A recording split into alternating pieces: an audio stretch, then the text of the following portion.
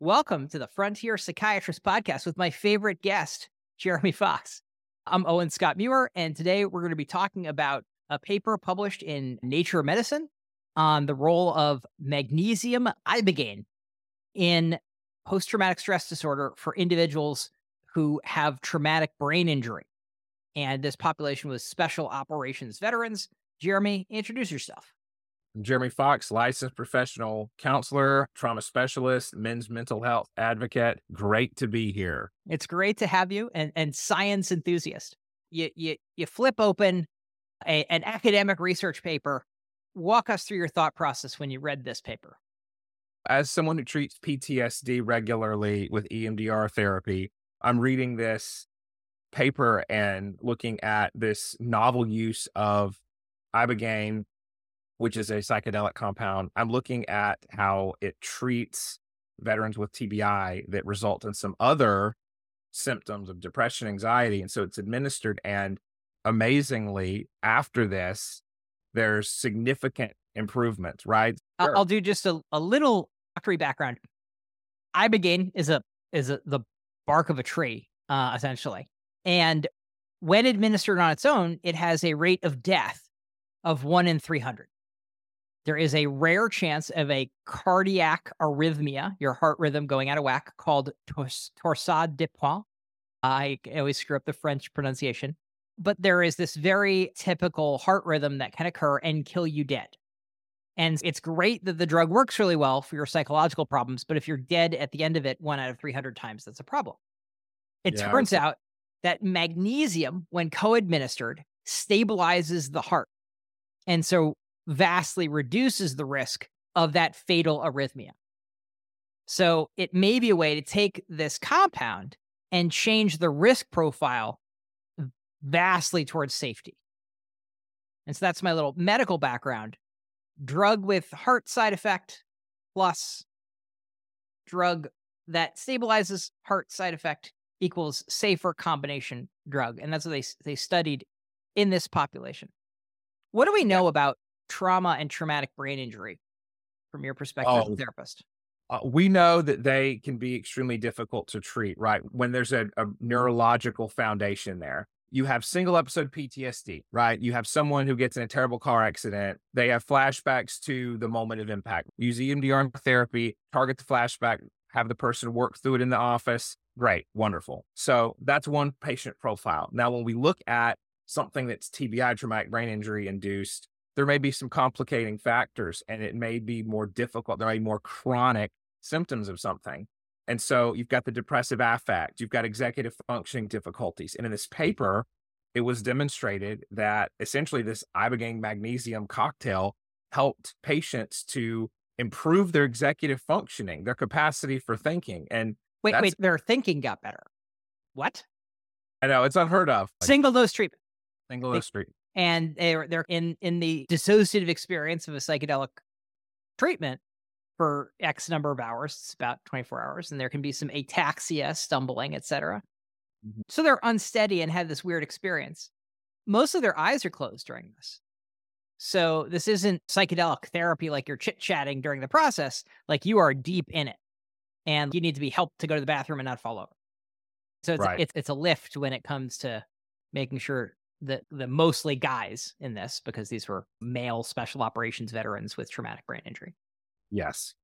But their job involves lots of trauma, both physically and psychologically, because they have bombs go off next to them regularly. And so it's not just usually one brain hit, it's a bunch. They jump out of airplanes, something goes off next to the Humvee, they see people die for a living. Being that kind of soldier is high impact, both psychologically and physically. And the brain, so the audience can know, is basically this consistency of soft brie cheese. So it's sitting in your head, which is a bony skull. And if you even get dropped out of an airplane, and that acceleration and deceleration, even if you're wearing a helmet, inside your skull can be a brain injury. And so you don't even need to get hit hard in a way that would matter with your helmet or whatever. Just moving front and back can be enough to cause a traumatic brain injury repeatedly. So this group of people that they have in the study, they all have a TBI by definition. and they Right. all have post-traumatic stress disorder. And they get one dose of a treatment, and what happens?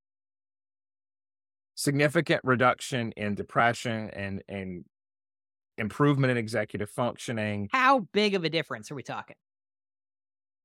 We're talking it's extremely significant. I had to make sure that Yeah. I read right. I So did mean, so did Dr. Williams, is the senior author. So oh, everybody at time point 2 is in remission from their anxiety and right, is in remission from their depression.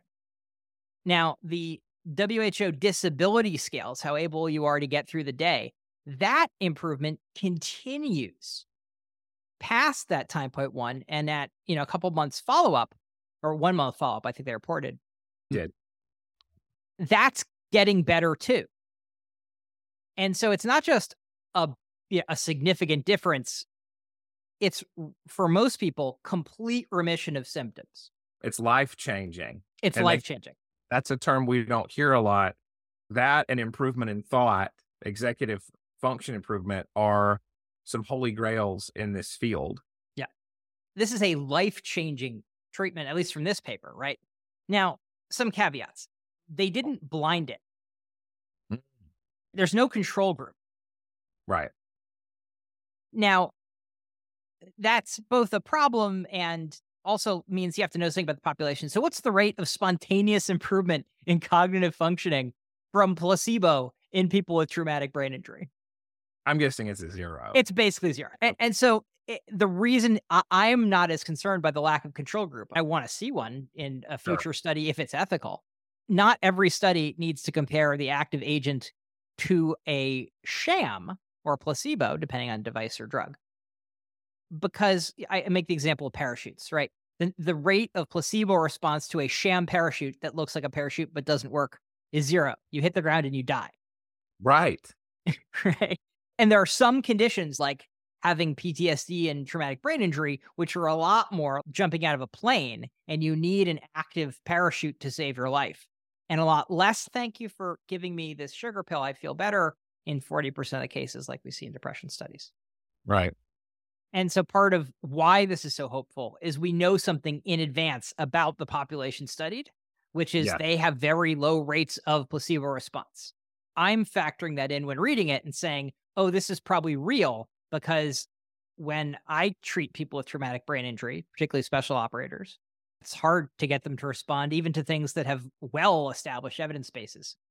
If you look at oral antidepressants, none of them work in TBI, with the possible exception of Celexa. Not encouraging. Not Right. encouraging, which makes Right. this all the more encouraging. Absolutely. What other takeaways would you have as a therapist reading this about the disorder that you treat, trauma?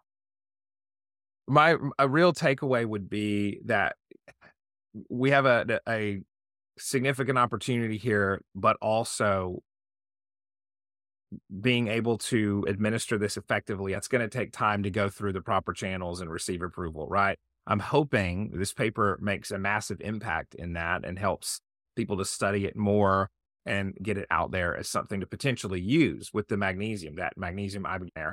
It's very hope inducing for me. I know different, and I don't have to talk about this with you, but for the audience, neurofeedback. I've seen neurofeedback, so brainwave biofeedback basically, be useful with people who have TBI. I don't have statistics right in front of me. I think that it's very helpful to get a neurological based modality in there. It's helpful and validating to the population to know that there are things that work and that their brains can be improved and that the tools, the medicines we had up till now just aren't cutting it. The big takeaway I have is the continued improvement. After 1 month, the improvement got bigger. It got better. It was like the Cohen's D increased and the functioning did. So whatever happened with this one dose continued to gain traction. And like when you think of taking antidepressants, you think keep up your doses. It takes however long, many weeks to reach that steady state in the body. But with this was one dose and it continued to accelerate, which is not what you see often in Medicaid, to put it mildly. Yeah, it's a remarkable outcome. Right. And we'll need to replicate it. because that's Oh, yeah. science, right? These remarkable outcomes require remarkable skepticism. Yes. That's a huge takeaway for me. Oh, this is magnificent treatment. Oh, it's something that can kill someone with a heart attack as well. Dang. I think of it a little bit like, in the ICU setting, we recognize that people are dying Yes. and we need to save their life. And sometimes that has risks and not everyone makes it. Right. And we don't have a similar frame for psychological problems that can kill you. They If you can. have severe trauma, it can be so impairing that you die by suicide. Right. And it can be life threatening. And maybe we need an ICU for individuals who have traumatic brain injury that presents with suicidality and not just presents with some obvious thing that you can see just by looking at somebody. Right.